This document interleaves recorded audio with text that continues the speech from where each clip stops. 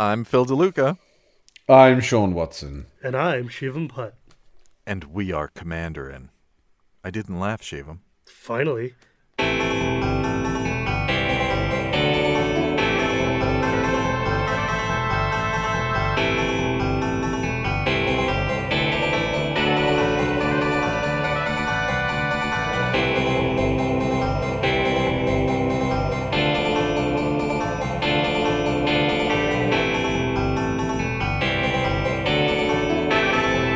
Commanderin. Thanks for listening, everybody. We put a spotlight on community issues, but never, ever do we talk about three banned topics. Religion, politics, and Hearthstone. That is true. It is very true. A lot of people have asked us how to support the podcast, and really the best way to support the podcast is to leave 5-star ratings on all of the places where you get your podcast from, whether it's iTunes or Overcast or anything like that. You can also tell your friends about us. That's awesome. And feel free to send them the MP3s, all 50 to 70 megabytes of it, through email, because that's the best way always. Or Please just don't the link. your friends in MP3. Yeah, maybe not. Maybe not. But the link is fine. For people who really love the podcast, such as our guest, we'll get to that in a minute. You can go to patreon.com/commanderatmtg, and that's patreon.com, commanderatmtg, and let us know you're there by donating even $1 a show. You can even cap that at $1 a month. If everybody, gentlemen, who listens to this show gave us $1 a month, we could quit our jobs and do this full time and not suffer a loss in quality of life. Yeah, that would be a neat trick. Yeah, wouldn't it? But that would mean everybody listening goes up, gives us $1 a month. You could just cap it to that, and that'll be fine. And we might even do that if that were to happen. We'll let you know when thousands upon thousands of listeners do that. So, if you see us wearing fur coats, you know what's happened. Yeah, fake fur, obviously. We are then we're not monsters. Living the podcast life in a northern clime. Because if you catch me wearing a fur coat, I've been to Los Angeles. Fur coats are not de rigueur dress in that city. No, but you can wear a cooling vest underneath it, and then everything's all right. And then you look, and then eat one of them tacos and sweat to death. A street taco or a street dog. We are not easily distracted, listeners. In the meantime, ooh, shiny. Don't forget to visit us on YouTube. Comment, rate, and subscribe. And this is absolutely crazy, but play the episodes to the end, because that really matters. YouTube actually cares about that. So we mentioned we have a wonderful show lined up, and we teased that someone is a guest on the show. It's me. We are going to talk about new Commander players and their level up moments, and we're probably going to end up just talking about new Commander players and giving them general advice too. So this is an episode to share with your friends, especially if they're new players or thinking about getting into it. To do this, if you're an old player, listen anyway, because there might be some stuff that you've forgotten that lets you think about how and why you play. Also, it turns out Magic decks need lands. Ha! Just saying. I've forgotten this more than once while I was building a new deck, and I got to 100 cards, and it's like, oh. I did that the first time I built Talon. We'll get into that. So to talk about all of this wonderful new player advice and other topics, we've brought on David Mitchell, who is a super patron. We've mentioned David before. He donated at the level where he could just tell us what to talk about. And this is perhaps the first of 2 or 3 episodes where he tells us what to talk about. So everyone has a price. Ours is quite cheap. And David found ours too. It was straight on. Deciding new show plans is the hardest part of this job. So if somebody wants to help us, we are all about that. So David, say hi. Hello, thank you for having me on. It's our pleasure. That's our pleasure, sir. For British listeners who were expecting the comedian, writer, and sitcom actor David Mitchell, you'll be disappointed about now to hear a Canadian voice coming through the microphone. Not too disappointed. No, they'll actually be pleased that it's a Canadian voice. That's right. It's better than an American voice to our British listeners. So, David, now you have an interesting history with magic, don't you? Well, for the past 20 years, I have been a magician. I used to perform. Oh. And then I got tired of performing and hustling for my paycheck. So I actually hooked up with a company that produces magic, playing cards and such. And I've been working with them for the past 14 years. And you mean magic in the sense of prestidigitation and stage show tricks and... Not so much stage show. The box magic that we like to call it. That's a different genre. Yeah, he just cut your wife. That'd be like Yu-Gi-Oh and Magic the Gathering. You can't compare the two. But I'm more of a close-up, cards, coins, little things you can hold in your hands and do in situations that are close up with in front of small crowds, like sleight of hand style stuff. Exactly, the stuff David Blaine used to do on his specials, 15 years ago. Cool. I love card David tricks. Blaine. I'm always easily amused by them, and it's so much fun to watch people who are really good at it, like manipulate decks without you even understanding what's going on. Well, one of the things that I liked about it was not the tricks, but the psychology of why the tricks worked. Learning this stuff is easy. Learning why it works is the stuff that really intrigues me the most. It's amazing how much your brain actually sabotages you into thinking what I want you to think. And that's the wonderful thing with this, is that being able to perform a trick and have the method like exposed in front of you, sometimes your brain just doesn't accept what it's seeing. And I've had instances where people have seen, the doodad, I guess, and they just couldn't figure out what it was, so they just ignored it and said, "Well, that trick was impossible." So it's a wonderful hobby / pastime, and I've met many people, many wonderful magicians because of it. Some are my close friends. I've seen things that would just make jaws drop, and I couldn't wish for a better past 20 years. That's really cool. So you mentioned David Blaine. I'm going to have a very, very quick anecdote. So you remember when he did his stunt where he was suspended in a plastic box for 40 days in London? Yeah. Yeah, I used to walk past that on my way to work every day. So I David saw Blaine that used literally to pee on me on my way to work. Well, if you want a perfect summarization of the British culture and our irreverence to all things, one morning I walked by and he's up in 50 foot in the air in his see-through plastic box, and someone had a remote control helicopter of a McDonald's Happy Meal box flying it around the box in circles. And I stood there and I was proud to be an Englishman that day. That's great. Nowadays it would just be a drone hovering there forever. Yes, it's true. And David, you mentioned that you like to do a lot of close-up tricks where people's brains don't want to see something. Recently, I've been playing a lot of close-up tricks where people with cards their brains don't want to see that. I built a version of Sean's Italy deck, and people look at it and just are like, "No, that doesn't exist, and that's not allowed to exist." And then it proceeds to do some wonderful things. And I really like Boom or Bust. And my most fun is I boiled somebody's islands, and it was like half their lands. It was beautiful. It crippled them. Oh, God. They sit there and they said, "There's no mass land destruction spell that only costs 1 and a red." I don't believe you. Yeah. That card doesn't exist. No, it says impending disaster. No, you made that up. So now, how did you get into Magic the Gathering, David? Well, one of the perks, if you want to call it a perk, about working from home, because I work for an online company, is that you're literally always alone.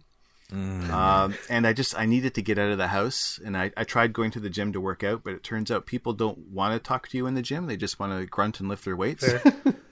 Selfish. So, believe it or not, it was Sean, I think his name's Sean Plott. Yeah.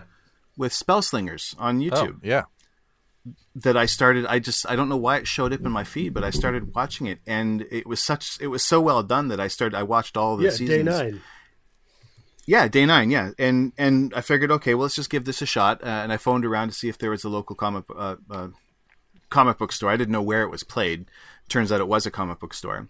But went in, met some wonderful people. They hooked me up with some cards. They tried to get me into Standard, but I didn't have the time for Standard. Also, you didn't want to remortgage your house? Or... That too as well. But if you could...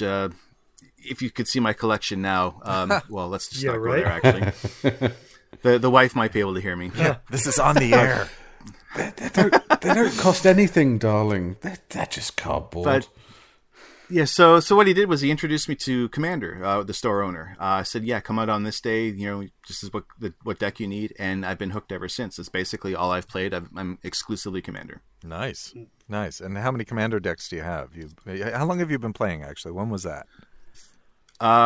2015, the summer. So it's coming up on 3 years. Yeah, so that's cool. After 3 years, you must have 7 or 8 decks, right? Oh, you don't want to know how many. I have every precon. Sure. And then another 15 decks on top of that.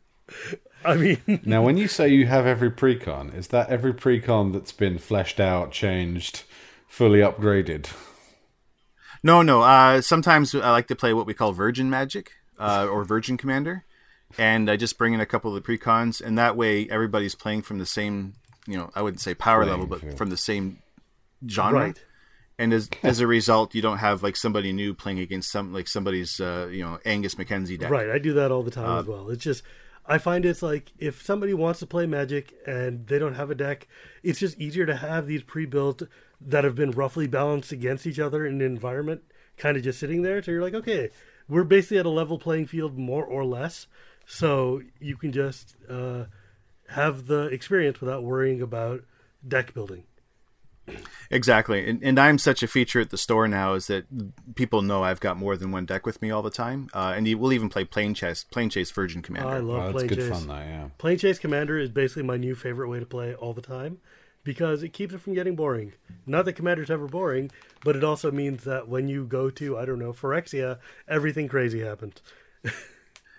It's fun until you lose to your own phage on turn 3 because it entered for free. Well,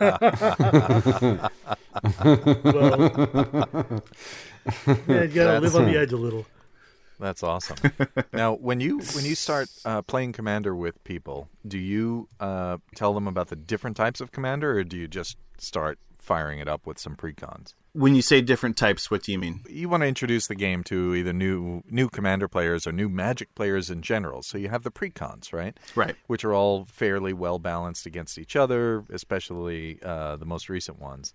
So when you get them started, do you explain that we're going to play a casual game? Oh, yeah. I always say it's casual. With the exception of 1 or 2 players who come in, it's always casual. They take their time. They're always trying to have more fun, and that's what I think I value most about this version of the game, is that Commander, I think, is more about relationships than it is about your win-loss record. That makes a lot of Yes, sense. I 100% agree. Yeah, absolutely. What we tend to talk about on the show, and in fact, so far exclusively talk about on the show, is kind of that casual version of Commander, and that's our first topic for new players. Is kind of explaining the difference, especially if you're a brand new player to Commander. There are multiple variations of EDH. It's also called EDH, which stands for Elder Dragon Highlander. Sometimes Elder Dinosaur Highlander. Yes, Elder Dinosaur Highlander.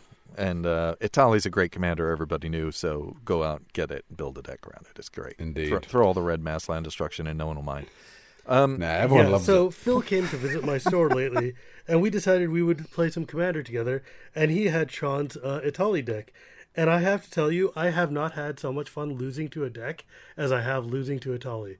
Just because it was so ridiculous, like, what's he going to flip off the top of my deck to beat me with? What's he going to flip off his deck? Oh God, what's going to happen? Just, every turn was hilarious. It was amazing. I found that in the multiplayer game, especially where we've got 4, maybe even 5 players, there's an awful lot of flipping off.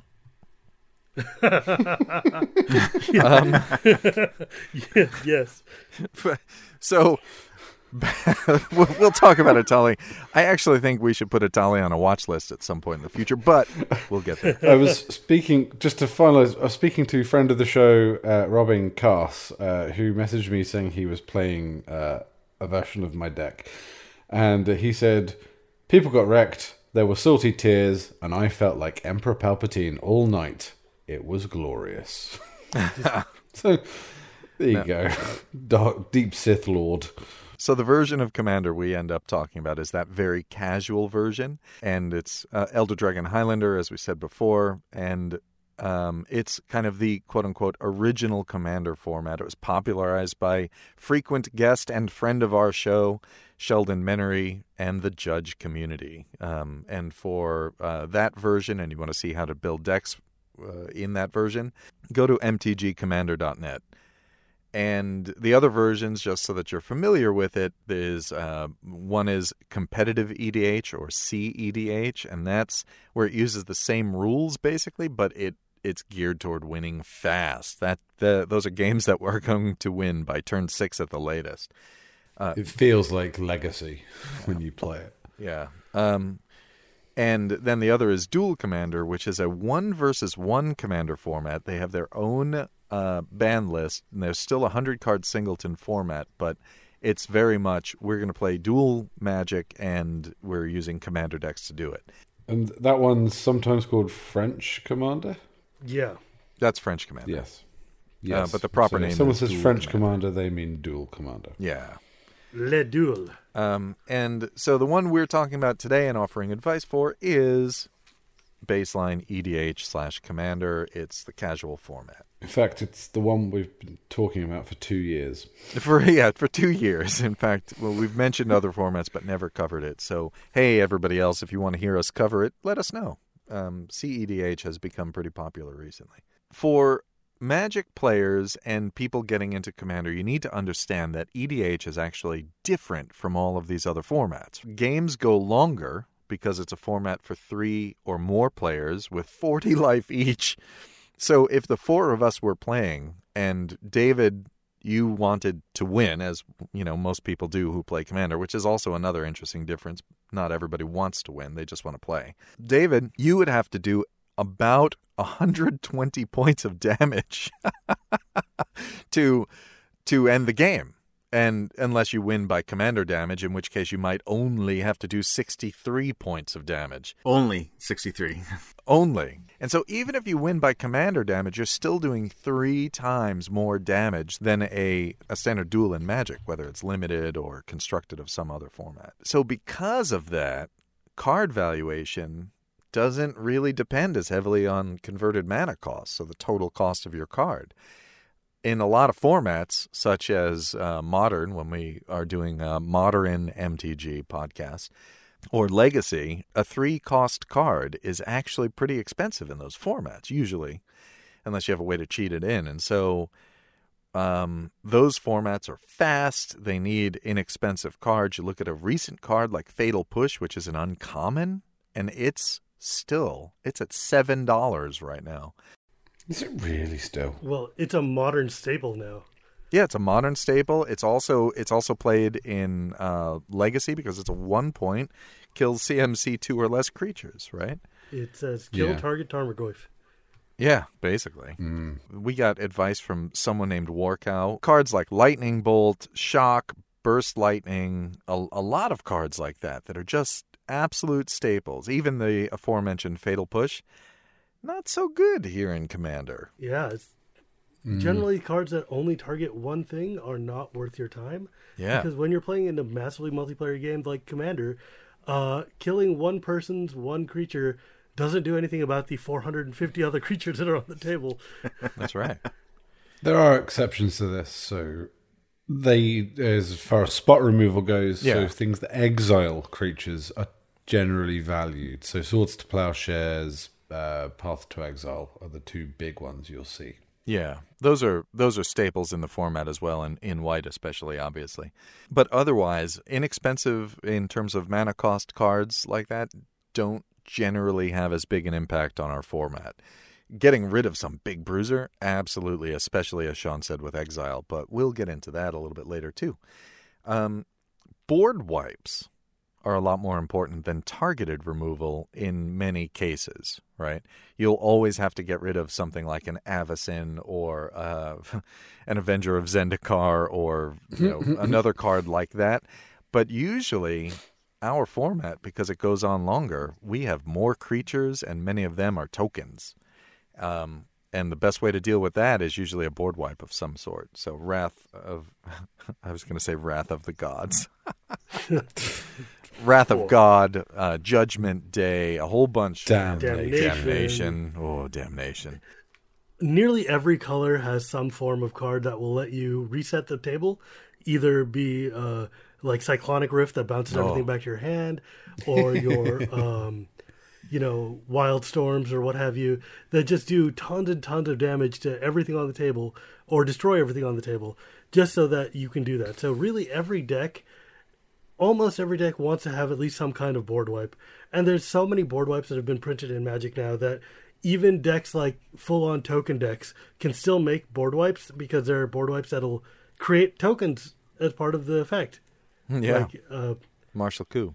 Yeah. One of my favorite cards. It's a great card. Or Azuri's Predation. That gives you a whole bunch of wolves to go fight with the things. Yeah, and when we're talking a little bit later about card selection, we'll get into some cards like that, because if your card does more than one thing, it's a really useful card here in Commander, even if it costs a little bit more than you would play in a modern or limited format.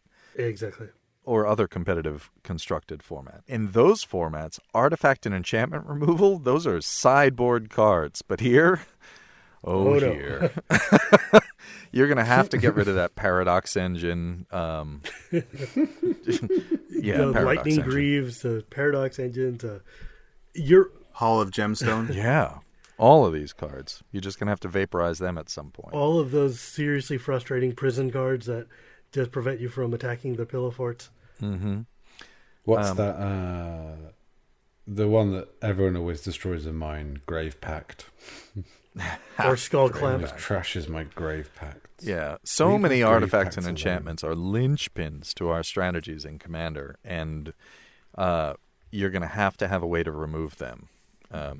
There are a few juicy cards like that, and remember, the graveyard is really accessible, so find other ways to get rid of them, exile or even throwing it into the deck. So now that you understand the differences between the different types of Commander and the different types of Magic from Commander, the thing that the next most important thing you can do is find the right group. And you need to find a group that either has somebody who's experienced and is tolerant of new players, or is a group of new players. Essentially, you have to make sure that your group is tolerant of new players, because you're going to do a lot of reading.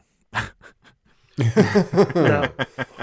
And as a new player, even if you've got a lot of Magic experience, and frankly, we still do it, when we see a card, we're going to need to take time to understand it, because, again, these Commander cards, they do a lot of things, and so that means it's a wall of text, or it has a lot of text on it at the very least, or the implications aren't always directly obvious. Like Lightning Bolt, really easy, right? Something like Chains of Mephisto. Yeah, Chains of Mephistopheles. Or Chain Lightning even is complicated the first time you see it. So common mistakes I see new players make, and experienced players should be tolerant of this stuff, is missing stuff like the difference between an enter the battlefield trigger and a cast trigger. Yes. Big one, that one. Small nuances and semantics in how a card's timing works, or when a trigger happens or goes on the stack. And if you see someone, if you're a new player and you misplay a card and someone is rude about it, just, say, I'm new. Do you want to roll that back or wind your neck in a bit, fella? Or lady? And if you're an experienced player and you see it, just say, "Oh, that's not how that works. Do you want to put it back in your hand, or do you want to?" And explain why it didn't work that way. One of the things is that there's always going to be cards that you play that you don't realize. Oh, that had hexproof, or I can't actually play this right now because the timing is off, or I happen to need an artifact to target to make this work. In those cases, like in more experienced play, you'd be like, sorry, man, your spell fizzled. But with new players, and especially with a format that's casual focused like EDH, you definitely want to give people a chance to say, you know what, it's okay, you can take that back. We'll just, give you a freebie on that one and we'll do it again. Because there's so many cards in EDH that are there, it's impossible for even experienced players to know everything. And for new players who got to look at 4 different boards with a million different cards, some might be in different languages or different printings or what have you, you want to be more forgiving, and you want to be willing to sit there and say, it's okay that you didn't understand that this has hexproof because of the enchantment that's buried under the pile of lands over there. It happens. Especially in EDH all the time, the tables just get really messy. Because we're casual, we almost always will let someone take something back, especially if it's an obvious misplay or, again, they didn't understand the interactions. I find in our group, missed triggers are the biggest thing. Where they didn't gain life, didn't generate a token, or something, they didn't draw a card. Sometimes we'll let them go ahead and do it. It's no big deal, but we'll remind them, keep track of your triggers. You gotta remember what you're doing. And there's little hints you can do, like everybody puts a dice on top of their deck, things like that. If it's something that is a game changer, and it didn't quite work the way it was supposed to, we usually have it down to a vote. If you played something but didn't realize it was going to wipe your stuff as well, then you may have to just live with the repercussions of that. Well, yeah, but again, that's magic, right? It's a learning experience, right? How I deal with that one as an experienced player, if I see someone do something they've not misplayed, so they're not breaking the rules and mechanics of the game, it's just, a bad play, and it's obvious that it's a bad play because they've not understood the card. Yeah. I will often say to them this question: are you sure you want to do that? And if they go, yeah, I'll say, are you really sure? Have you read the card? Are you sure you want to do that? And I'll ask them 3 times. And if 3 times they say, yeah, I want to do that, I'll let them resolve it. Right. And that, people that play with me regularly have taken that as let me just check. Right. I walked into something really bad. Hang on. I mean, putting something on top of your deck to remind yourself that, at the beginning of a turn I get a free whatever it is, or I put a -1 counter on something. That is one of the most helpful mnemonics I have found, just because it forces you to recall, for instance, if you play a Pact, one of the spells that says, do this for free, and at the beginning of your next turn, pay its mana cost or lose the game. I like to, instead of putting the card in the graveyard, I put it on top of my deck just to remind myself that, let me pay this 2 and 2 green so I don't die. How about that? So this is a fine level up moment, because when you miss your 100th or 200th upkeep trigger, which is kind of what we're all talking about here, by simply drawing your card, and now you have information that you couldn't have, because you looked at the top card of your deck, it's really too late to go back and make a decision about whether or not you were going to fulfill an upkeep trigger, right? Right. And so we have 2 level up moments here, and when you have something that says at the beginning of your upkeep, or for some cards, if you don't do something before your draw step, make sure you take a card and you put it on top of your library and you say, this is actually on the battlefield, it's here so I can remember. Or like Shivam was saying, some people will take dice and put them on top of their deck so that you have to move the dice. And in the act of moving the dice, believe it or not, you're like, why am I moving these dice? Oh yeah. I do it with rebound spells a lot. Yeah. Oh yeah, all the time. On top of the library. Rebound spells are so frustrating because sometimes you just forget and you miss the reason you played it in the first place, right? Yeah. Can I give a little flip side of the takesies backsies rule that I apply to myself? So if I make a mistake that isn't going to, cripple the game, and I keep making that mistake in multiple different games with the same card, I will eventually, even if my opponent says, "Oh, just take it back," not take it back and suffer the side effect of it, because that way I'll learn not to make that mistake. Yeah, maybe next time don't play the Pyroclasm into your tokens deck. Well, unless you can make them indestructible. Yeah, but remember to do that. Yeah, exactly. It's like, remember, sometimes it's very important the order you play your cards in. Yeah. Just saying. Just saying. I did the same thing the other night, and this is, we're now talking about the second level up moment, which is the no backsies rule, right? Mm-hmm. Where I played a card, and I was like, why did I do that? That was the most stupid thing I could have done. And they were like, do you want to take it back? And I was like, no, I did it. No, I'm going to eat that, and that's just going to sit with me. And eat it I did. I don't know if you remember the picture I sent to the patron chat group with my 3 friends still playing Magic. I do remember that picture, yeah. And that's a good level up moment because that sharpens your skills overall. You really start to pay more attention to the board state. And when we say board state, we mean what's on the board. And all sorts of other things. You really become a better player just by saying, I'm not going to take anything back. But don't do that in your first few games. Please. Just remember, guys, salt adds seasoning.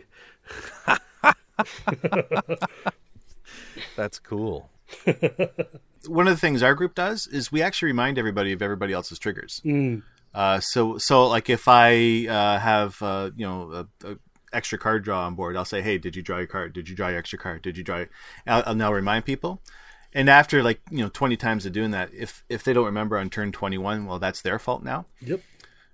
But there are times where it's exactly, there's just so many things on the board that you can't keep track of everything. When you've got 60 cards of yours, and they've got 40 and so on, it's just impossible to keep up. And I've missed life gain triggers, I've missed sacrifice triggers. We've all done it, but it's nice to have other people help you with that as well.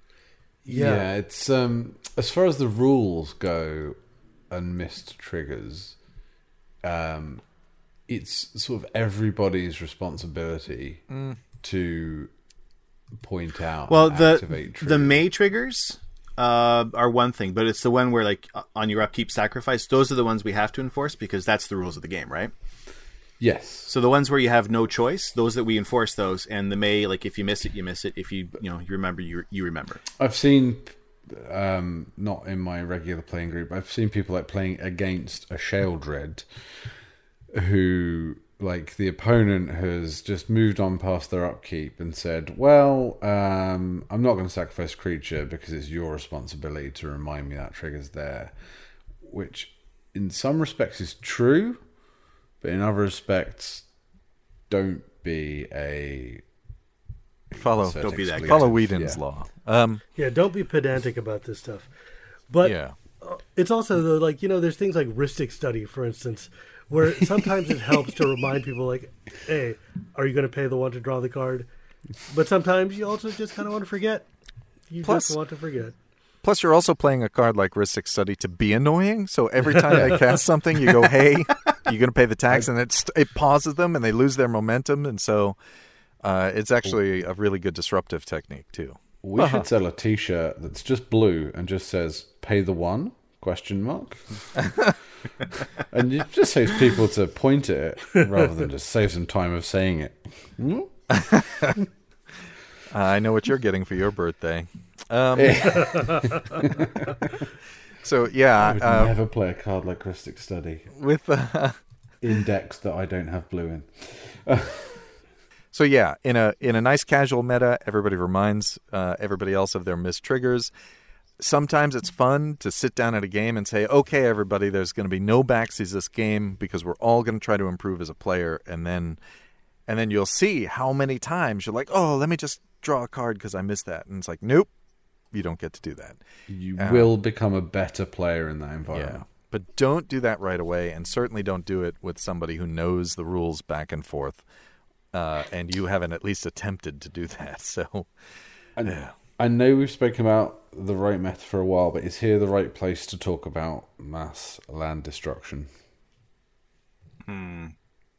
Because I think that is a meta thing. Oh, right. Yeah, that is a meta call. There are a couple of strategies in Magic The two that spring to mind, in Commander specifically, the two that spring to mind is Mass Land Destruction and what's called Stacks, which is tied into Mass Land Destruction but not the same. That are frowned upon at a lot of metas and in a lot of groups. So Mass Land Destruction are spells that destroy all the land on the table. A lot of groups have a soft ban on those. If you have them in your deck, it's worth, even if it's a beginner player, it's worth just saying, does anybody mind if I have Mass Land Destruction spells? And it might be worth almost sideboarding, get my words wrong, a few cards to replace if you've only got like one or two decks because you've only just started playing, that you can switch them out. Stacks decks as well, I think we'll probably talk about when we talk about choosing your commander, but it's worth just having a conversation about Mass Land Destruction. Also, if you're a new player playing a Stacks deck, I'm just questioning the person teaching you how to play. I've seen people though who have been taught by utter spikes, and new players that don't know that's not how. Yeah, like that's not how everybody plays Magic. Turns out that the goal of the game is not to make everybody else cry, as it happens. Well, a lot of people from the more vicious formats will actually come in and they'll build their first commander deck, and they're like, "Look, isn't this great?" And like they play Stasis, and you're like, and play Narset Enlightened Infinite Turns. Yeah, and that's because they come from a format where that's totally acceptable. Because dudes, we are going to murder each other, and in Commander, not so much because we're here to play Magic. And also, it's harder to murder each other because there's multiple players and extra life, and less deck consistency. Well, that probably brings us on to deck and commander selection, doesn't it? Indeed it does. The question you face as you found the right people you're going to play with is, how do you select a deck to play with? David, what do you recommend? For a new player, the simplest deck, I think, is the way to go. And I have a lot of simple decks. Like there's no real theme to them. They're just fun cards. They do things, and you get to know what the game is. I have a white one, a blue one, and a black one. It's just full of fun cards, a wide variety of things. Because I think the biggest hindrance, which you've already touched on, was just trying to figure out what all the cards do. Mm-hmm. And I remember my first few games, I spent more time reading than I spent playing. And I'm lucky that I was with a bunch of gracious players that, recognized that and were able to just take the time to explain things to me and be patient with me.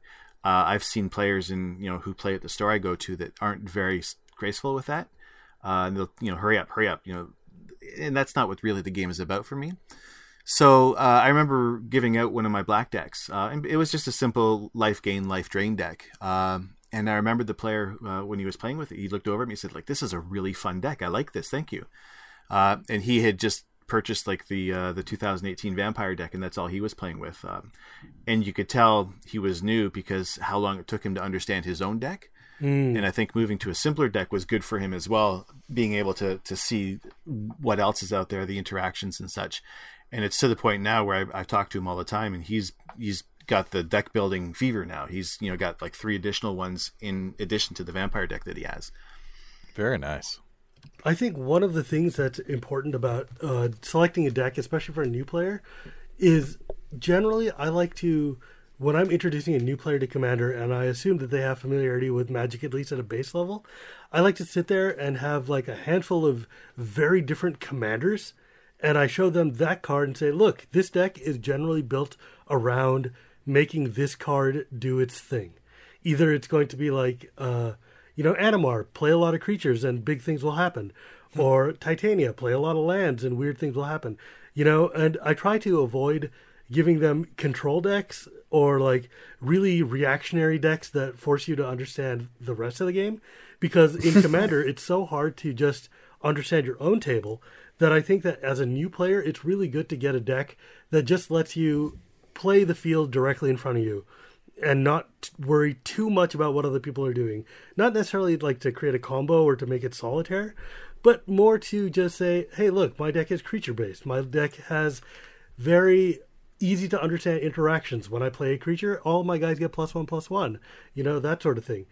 And I find that it helps them get into this flow of the game more. It gives them an understanding that, in Commander, you pull your general out of the command zone pretty frequently.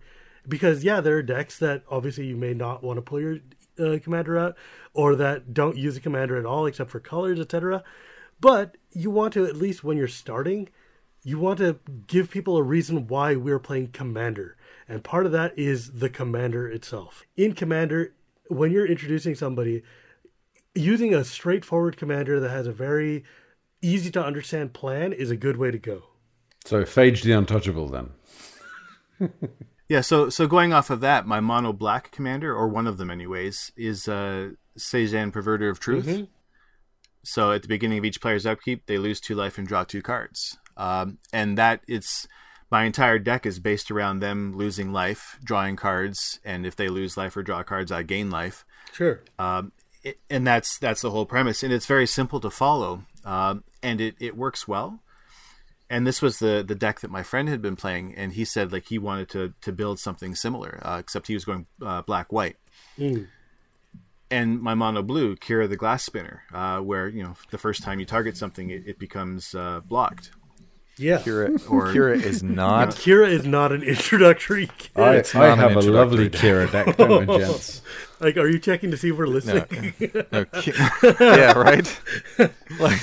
Well. It's not supported with a bunch of like other creatures that you would find in most decks. Like most of the time, you actually steal other people's things. So it's a control deck. Well, okay. I guess you got me there. It's not a control deck in the sense that that's how it was built. Right. It was built as a way of protecting my creatures from being removed or targeted the first time. And by your creatures, you mean the creatures you've stolen from other people. Yes, and there are my own creatures being played as well. I'm sorry, I don't mean to pick on you. You did ask us to help you with this, but goodness gracious, man, you could not have picked a more complicated, and tricky commander. Kira the Great Glass Spinner is a very fun commander after you've gotten a few months of play under your belt, and you're probably playing, in a meta that has someone like Sean Watson or apparently David Mitchell in it, because. Then you can see it, and oh god. Okay. Quick. I was thinking more like, hey, why don't you just use Kalia of the Vast? She's an easy to understand commander. And you're like, why don't you use Kira Great Glass Spinner? I guess simple is subjective at this point. Yeah. Fair.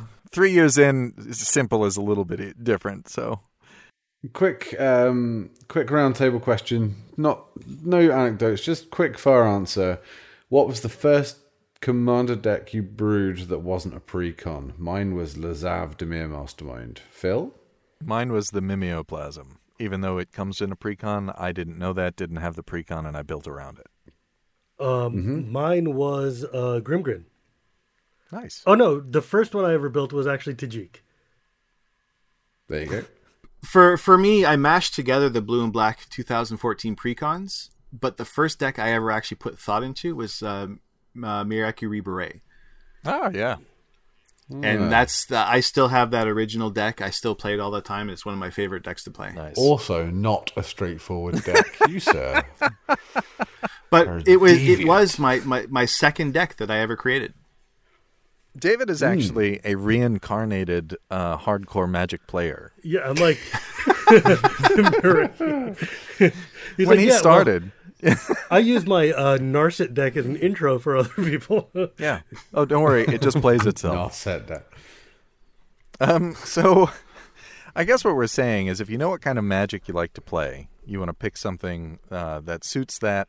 And precons are good for that. Friends decks, like maybe you could borrow your friend's Kira the Great Glass Spinner deck. And in general, if you select a commander or play someone's deck that has fewer colors in it, so like a 1-color deck or a 2-color deck, then your mana bases are a lot easier to put together. Don't do what important. I did. The first ever commander deck I ever played was my friend lent me his 5-color Scarecrow deck with the dude from Shadowmoor or whatever.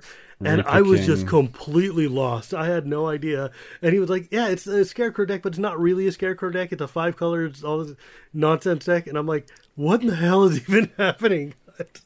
Yeah. I could not. No, don't do that to people, man. Don't do that to people. Yeah, and the more colors you add, I mean, Mana Screw is already Mana Screw is where, well, that's one way of putting it.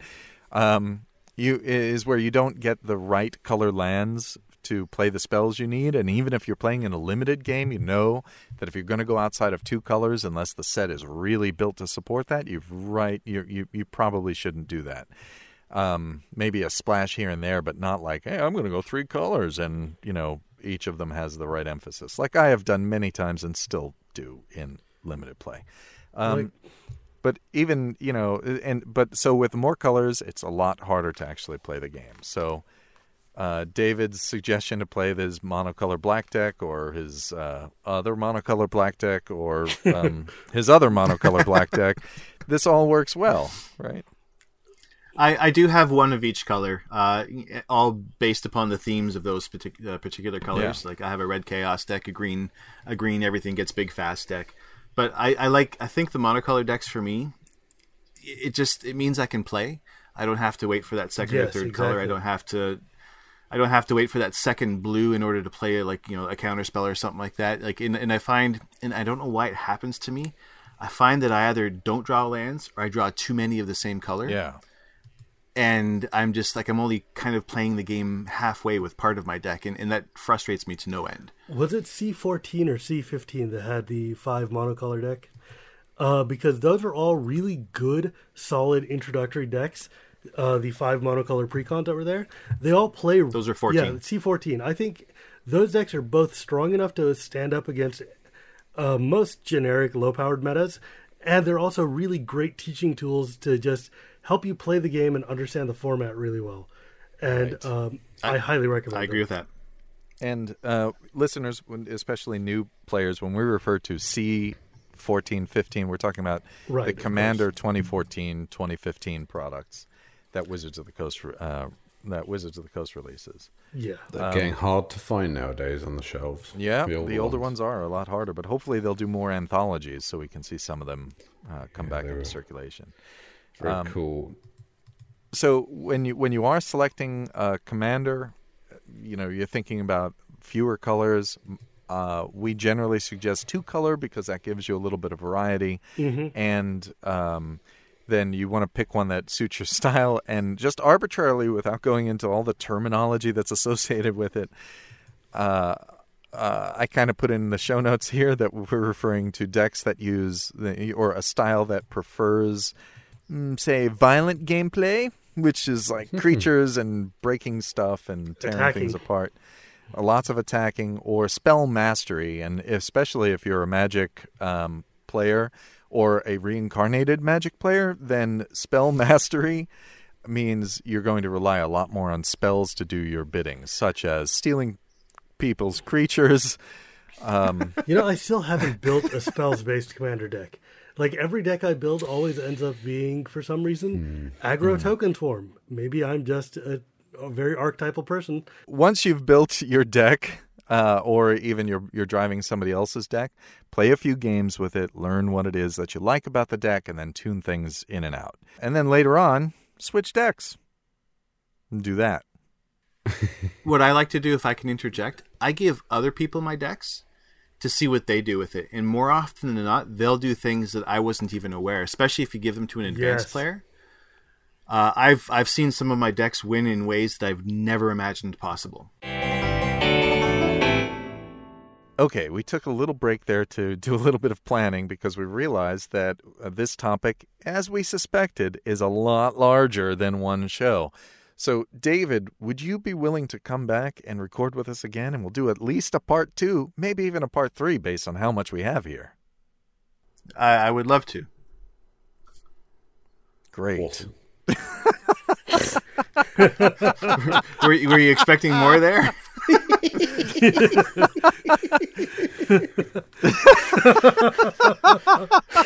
Not really. If it means spending more time in the company of you fine gentlemen, then sure. I don't know if you noticed, but we tend to get distracted and laugh a lot. So a smidge. Okay, gents. We apologize for basically not scoping this appropriately.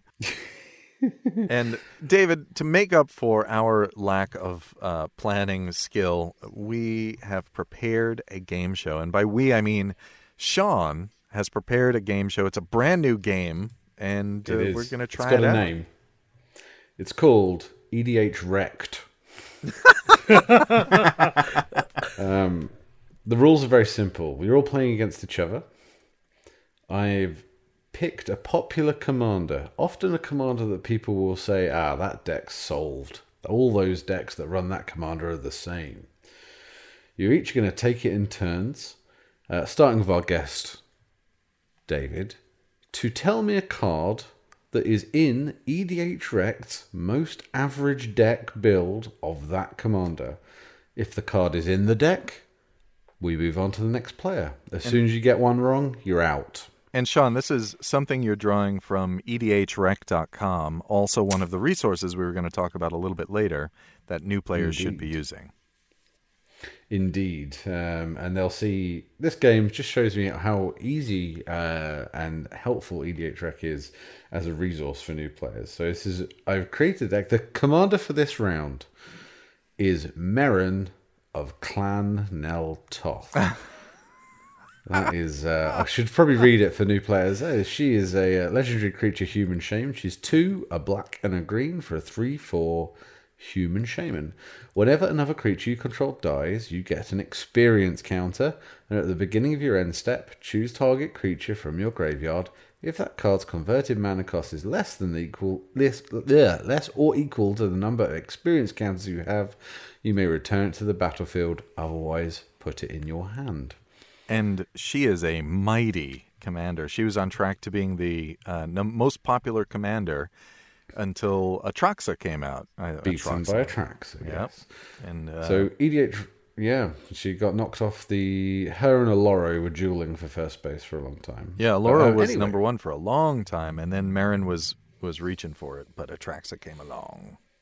So the order is going to be David first, Shivam second, Phil last, because Phil is our reigning game champion. Woohoo! I don't, not often I get to say that. I'm embarrassed. The only rule is I need the card's name, and the card cannot be Merrin of Clan Nel Toth. Oh, and how many wrong do we get before we're eliminated? Well, I was going to do it. You get 3, but as there's 3 players, I think you can get 2 wrong. Two. So once you get your second one wrong, you're out. And once we guess, then it moves to the next person. Correct. Okay. Oh, so we'll start with you, David. And lands are included, right? Lands are included. Well, in that case, forest. Cheap. Forest is in the deck, yes. I don't want to be the first one out. Shivam. I would say swamp. Swamp is in the deck. That is correct. How did you guess that? Phil. Skill. Yeah. Okay. I'm going to bring some actual skill to play here and say Sakura Tribe Elder. Sakura Tribe Elder is in the deck, yes. Woohoo. And so now we're back to me? Yeah. Yes, David. No more forests or basic lands left for you. Well, I was actually talking about this deck before, and one card I think is going to be in it still is Acidic Slime. Acidic Slime is in the deck. That is a good card. Let's see. In Marin's all about pitching cards to the graveyard or getting them back from the graveyard. I would say Overgrown Tomb. Overgrown Tomb, going down to the dual lands there, is in the deck. Mm-hmm. Phil. I am going to... I should add in another rule. If you, even by accident, repeat a card that's already been said, I'm afraid that counts as a loss. Oh, very good. Yes. For you'll just keep saying swamp.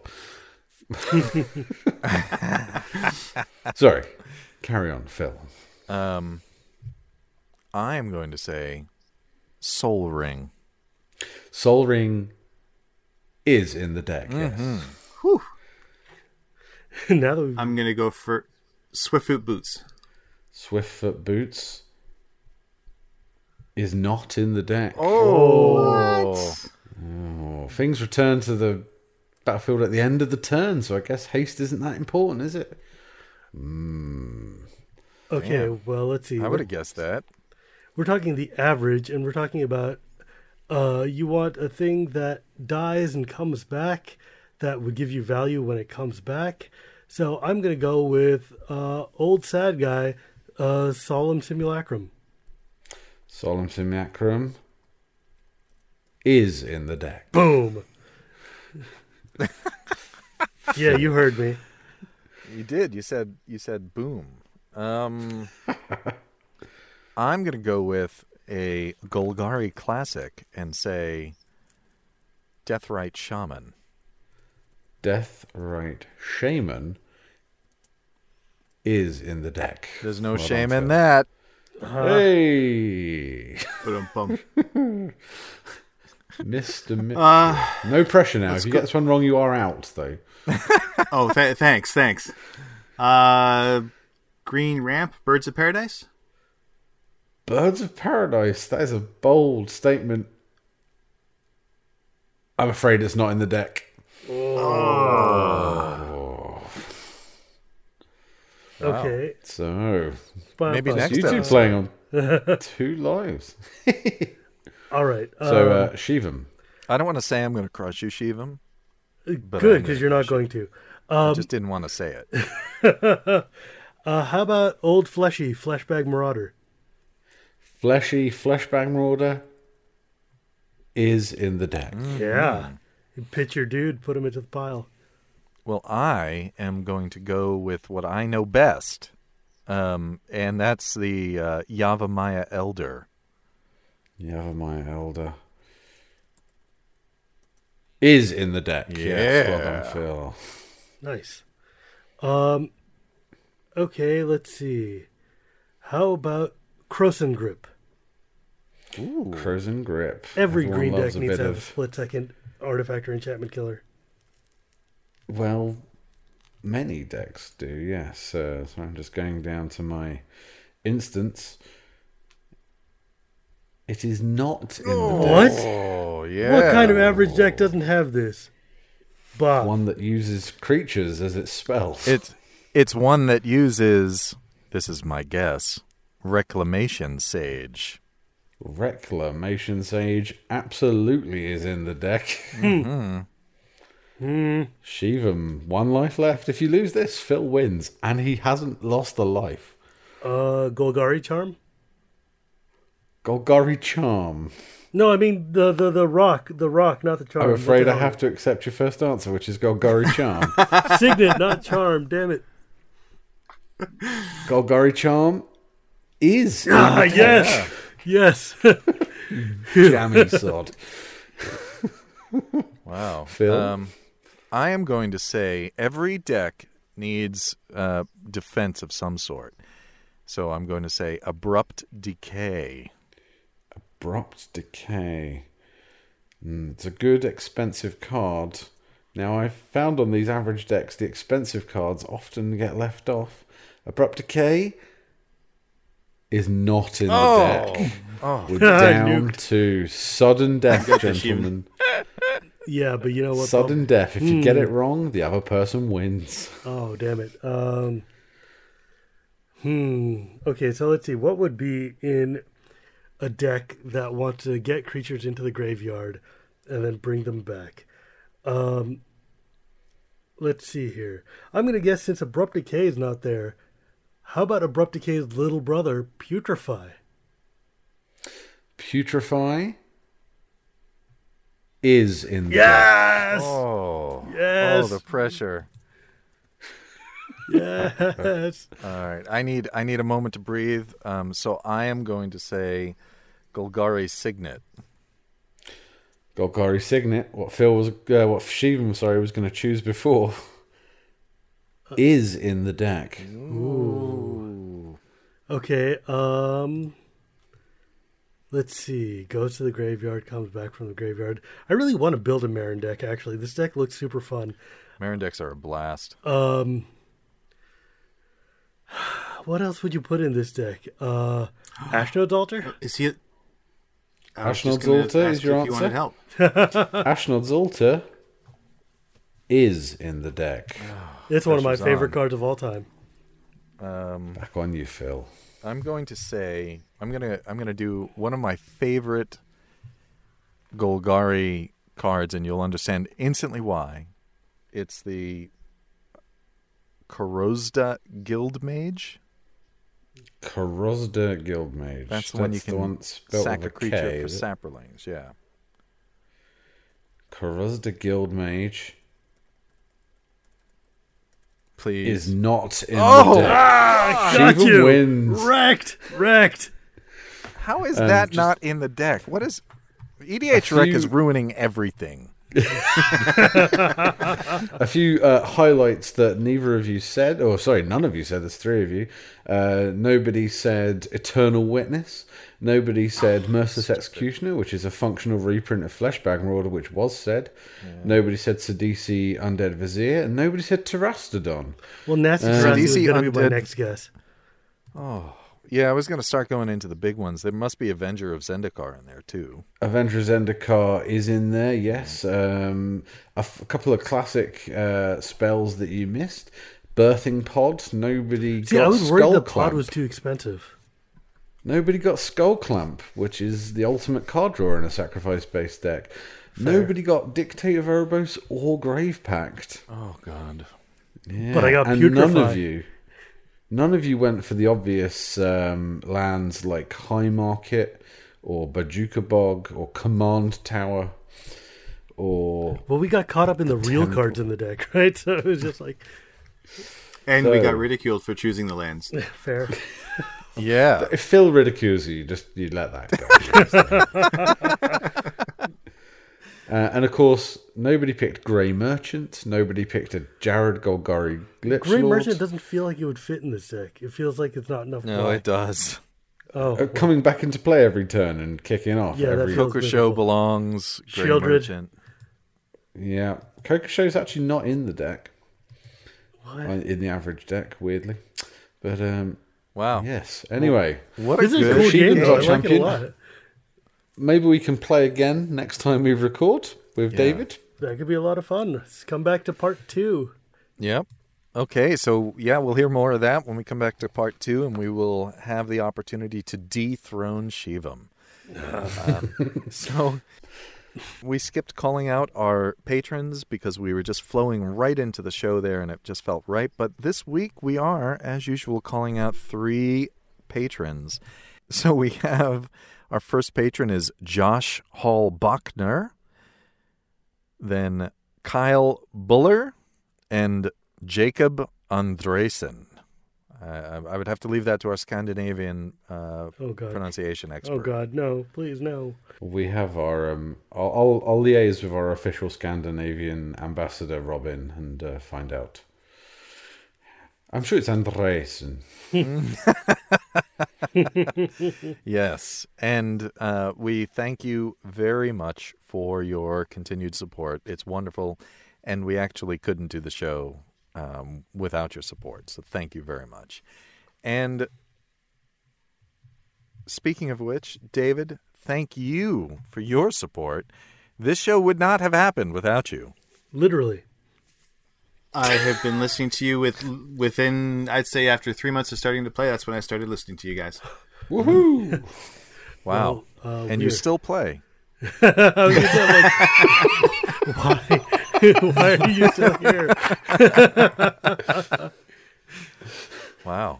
Well, I'm super glad you found us. I don't know how you did, but that's great.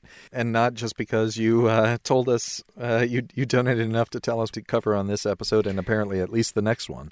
Yes. Money well spent. Yeah, I really appreciate that. And it's just fun to talk with you. And you're in the patron chat group because, of course, you're a super patron there.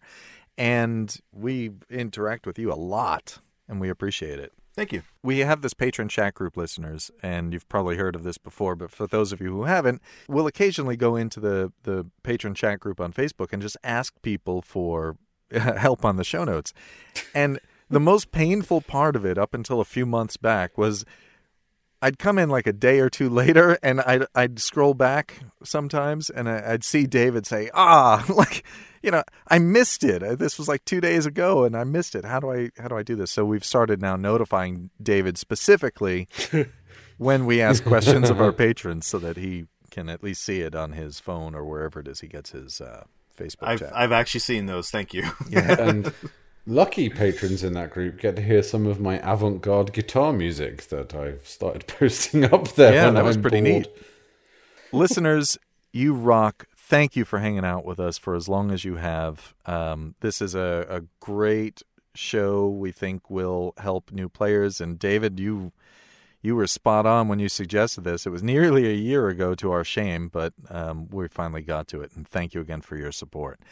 How can people find you if they want to talk to you about new player questions? Actually, it might be hard. I don't usually use most of the social media platforms, but I suppose if they wanted to become a patron, they could talk to me on the Facebook, the Patreon chat group. Oh, look at that. Oh, I approve of this so much. That was... Well done. Well done. Well done. Smooth. So yeah, listeners, all you have to do is join at the $10 per episode or greater level, and you too will be able to talk to David. Thanks. So David, we have this tradition where we ask our guests, and of course you are an esteemed guest, to take us out. Commanderin, not always accurate, but always entertaining. He put on his radio voice. Did you hear that, guys? I did actually too.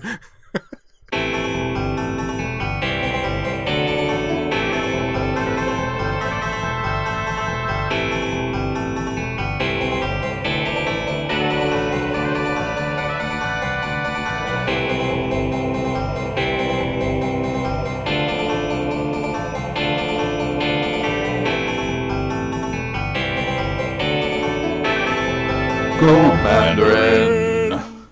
Quick roundtable question. No anecdotes, just quick fire answer. What was the first commander deck you brewed that wasn't a pre-con? Mine was Lazav Dimir Mastermind. Phil?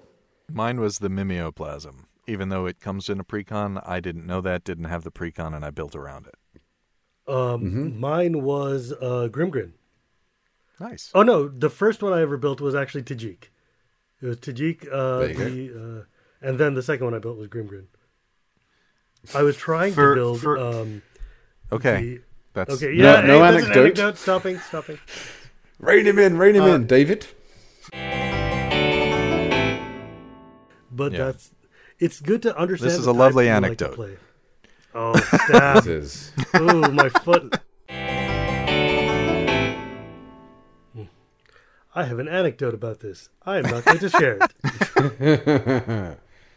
Yeah, no. Half of this podcast is just reining me in.